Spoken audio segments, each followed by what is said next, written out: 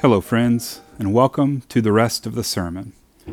Thank you for joining me today for this bonus episode, an episode where we're going to talk about Juneteenth and its significance in our country's history. Today is Juneteenth. It's June 19th, and on this day in 1865, a U.S. general by the name of Gordon Granger went into Galveston, Texas, stood on the courthouse steps and read General Order Number 3. Here's the beginning of that order. The people of Texas are informed that in accordance with a proclamation from the Executive of the United States, all slaves are free. This involves an absolute equality of personal rights and rights of property between former masters and slaves, and that a connection heretofore existing between them becomes that between employer and hired labor. Juneteenth obviously has significance in our country's history.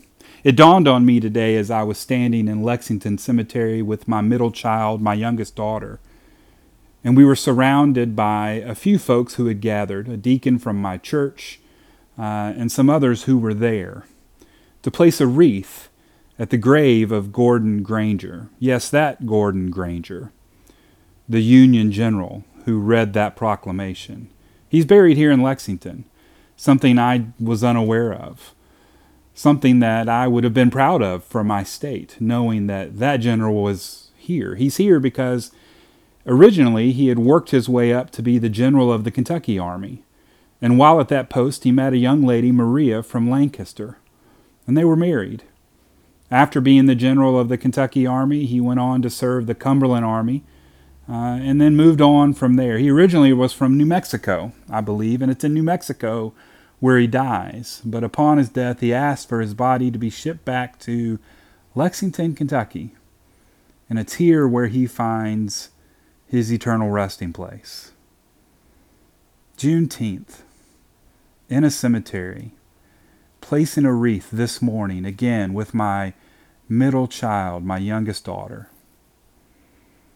The ceremony was nice. We placed a wreath. Logan, who had kind of put this together, he'd orchestrated it, read General Order Number 3.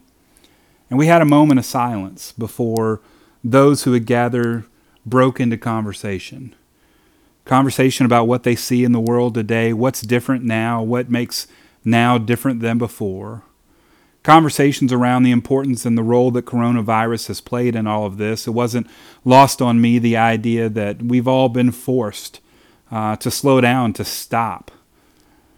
And because of that, we have seen video. We've seen this video of George Floyd when maybe we could have ignored it before, but we were unable to do so because life wasn't normal yet.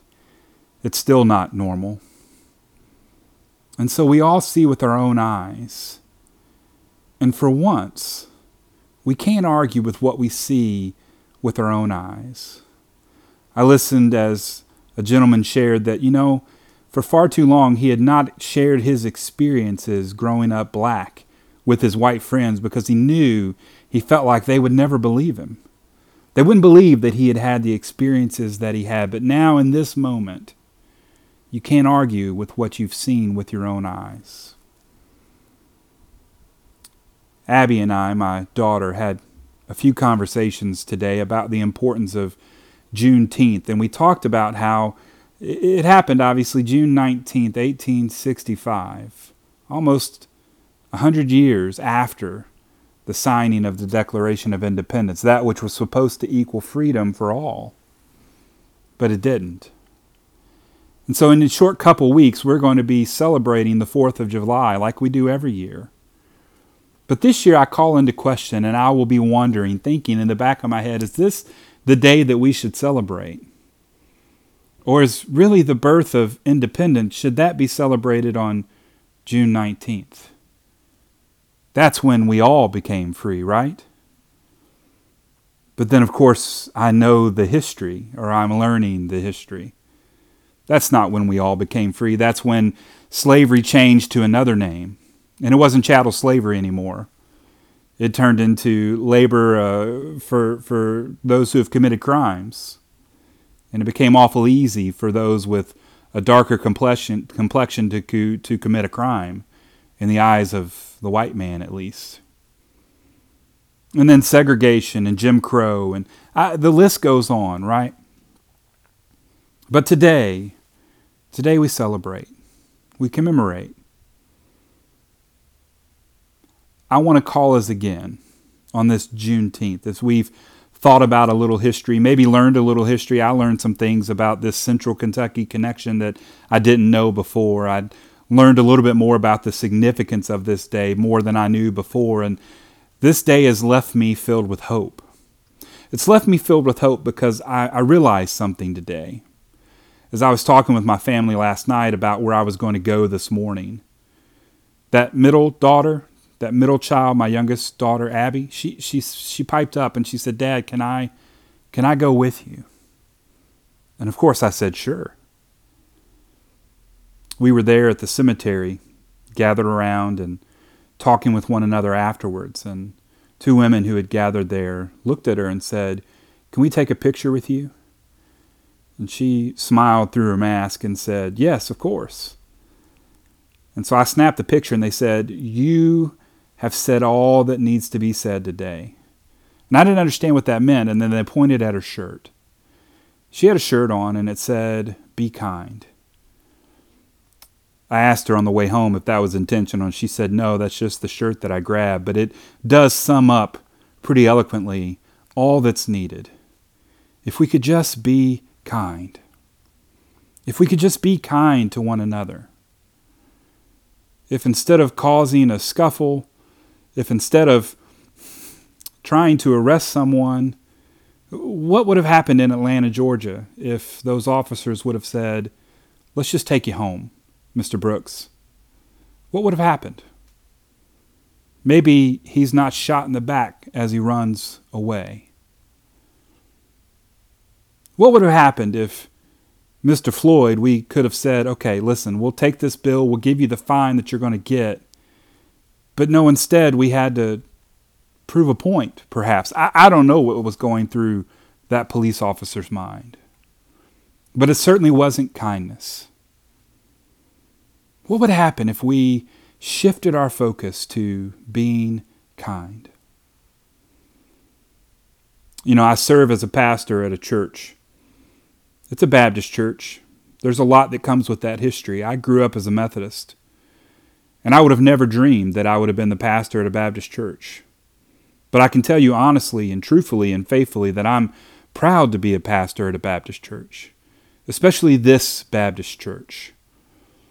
Because this church is filled with people who have bought into, who have surrendered to this motto that we have that says our church strives to know God, to love all, and to serve others. You see, we've taken seriously this call to discipleship that Jesus has put on our lives. And so on a day like today, Juneteenth, it's a deacon of that church who first makes me aware through a video about this Central Kentucky connection and says, "I want to invite you all to come and join me." He's been doing this wreath laying for about 5 years now, he says, and normally it's just him out there alone. But today it wasn't. And that brings me back to, again, why I have hope. You see, today at 41, I learned something new, right?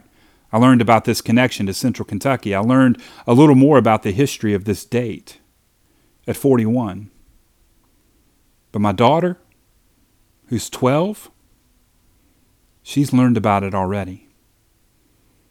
You see, that's what I see when I turn on the television and I see these protesters. I see what's happening in the streets all across America over and over and over, the stories that are run. What we see is that, guess who's out there? It's young people. In Nashville, there's 4 high school students that have organized march after march after march. It's a new generation. And maybe differently than mine, their eyes are open. They are seeing truths that were never given to me. And they're seeing and experiencing and learning for themselves. They have history books at their fingertips, right? And they're learning they don't have to wait and see what some teacher is going to tell them, which isn't the full truth to begin with, not because that teacher didn't want to, but because that's not what was given. We live in an amazing world, in an amazing time. Earlier this week, here in Kentucky, a statue was removed from the Capitol rotunda, a statue of former Confederate leader Jefferson Davis. Now, I grew up in Hopkinsville, Kentucky, not far from where said Confederate leader Jefferson Davis was born. In fact, 10 minutes or so outside of Hopkinsville in Fairview, there's a monument that stands. It's much like the Washington Monument, a smaller scale, obviously, but a big obelisk erected to honor Jefferson Davis. I was having a conversation with my wife, a history teacher, and she said, I don't understand why they need to take that statue out of the rotunda. And I can see that perspective. I can see that point of view. And I've heard many people, I've read many people that have said, you're just erasing history, and all that's going to happen then is we're doomed to repeat it. But then I saw an analogy, and I thought it was pretty apropos. So I want to share it with you, just some food for thought. If you were in the camp where you think that by taking statues down, we're erasing history, I want to just say, in the grand scheme of Christianity, Satan is a pretty significant character, wouldn't you say? But it doesn't take churches. We don't have statues of Satan in our sanctuaries so that we can remember the atrocities, so that we can remember what Satan represents. We don't need those visual reminders because there's people that have lived a story. And we have that story. You see, and in our country, what I've seen or what has been demonstrated to me or what I'm learning right now is we don't have the story. We have a version of the story, but it's not completely full. It'd be like reading now, trying to find a holy scripture from the perspective of a Babylonian. Maybe that's a poor example because there was a time where they were in power, right? But you get the point that I'm making. What I would say is I don't think we have to have statues to tell us what happened in history. After all, we're a country that relatively is pretty young. I saw something else, and I didn't do the fact checking. I probably should have, especially before I share this on a podcast. But I started thinking and reading a little bit about, we see these things in our history, and we think about, that was a long time ago.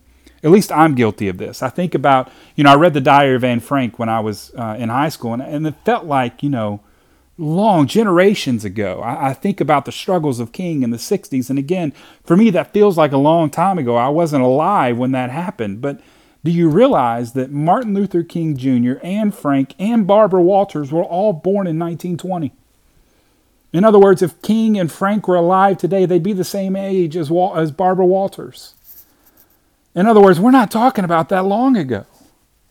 Less than a lifetime for the Holocaust. Less than a lifetime for the struggles in the South for civil rights, the end of Jim Crow. There are many people alive right now today, in fact, that have lived through both. Friends, we don't need statues to remind us of the atrocities. The atrocities speak for themselves. We need to recognize what statues were for. Who built them? Who paid for them? Why were they placed where they are placed? Those are questions we need to ask ourselves. I've rambled on probably for long enough for today. But I do want to say, especially on a special episode, thank you for joining me. Thanks for coming in and listening, for sticking around for the rest of the sermon. I want to encourage you today and every day coming up to continue to listen. Listen to the stories of those who have been too afraid to speak before. Not afraid because they weren't speaking truth, but afraid because you won't listen. Let's show that we are listening and that we want to hear. Know that I love you. I'm praying for you. And as always, until we meet again, God bless.